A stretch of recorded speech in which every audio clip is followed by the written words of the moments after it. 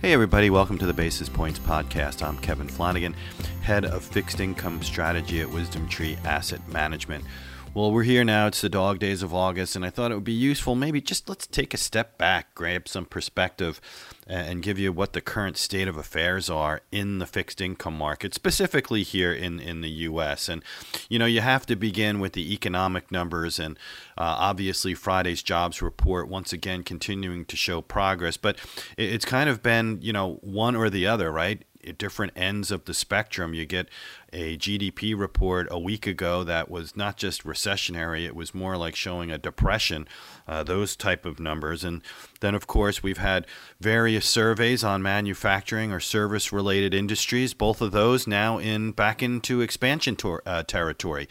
Anything above 50 is viewed as being an expansion, and we see that, once again, another one of those V-shaped type of graphs that you may hear about a lot.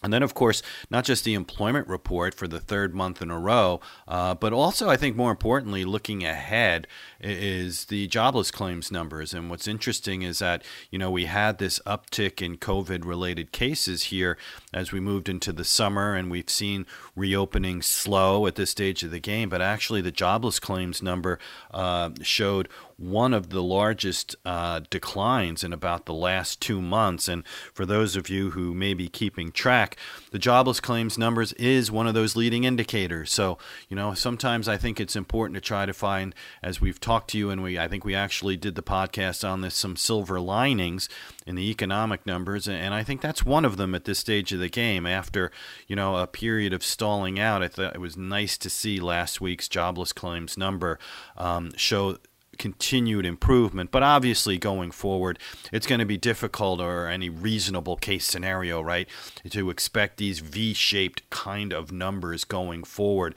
given what's going on at this stage of the game. So I think things will begin to decelerate.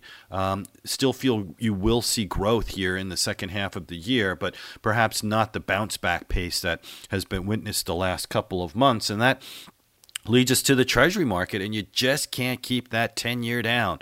I don't mean the yield level, that's for sure. I mean the price. Actually, last week we fell to a new record low, 0.51%, as continued uncertainty about the fiscal stimulus package.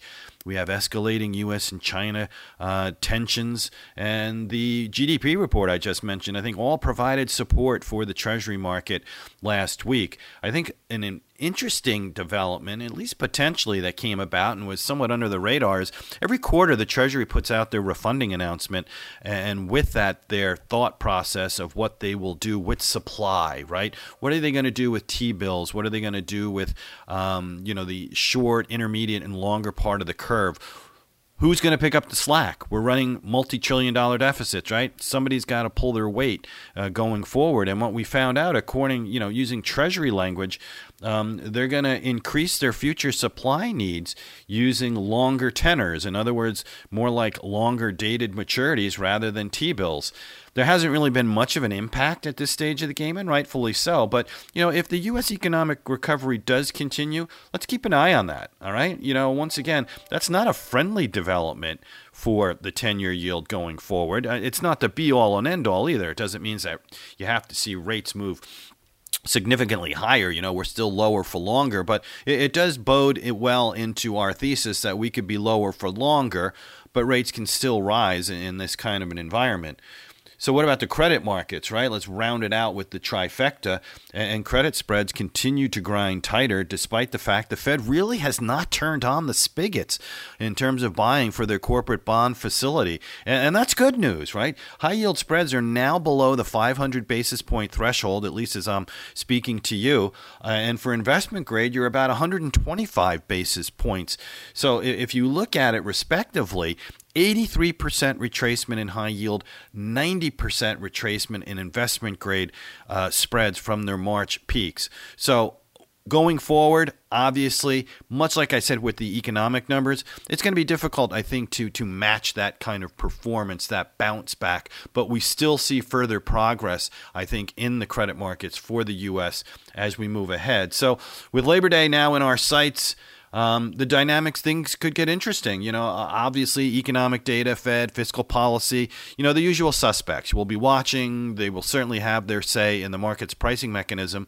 But let's watch. I think that with the election headlines only beginning to get ready to heat up, that could very well enter into the conversation also. So I think with that in mind, what we continue to advocate in terms of fixed income allocations is that expecting the Treasury yield curve to steepen and positioning fixed income portfolios so that you have, in terms of U.S. credit, being overweight rates and then keeping duration shorter than the benchmark. We think at this stage of the game that when you're looking at overall positioning for fixed income asset allocations, those would be suggestions on our side. So I'm going to end it there. Once again, as usual, if you want to read a little bit more, please check out my blog at www.wisdomtree.com. Have a great rest of the week, everybody. Be well, and before investing, carefully consider a fund's investment objectives, risks, charges, and expenses contained in the prospectus available at wisdomtree.com. Read it carefully.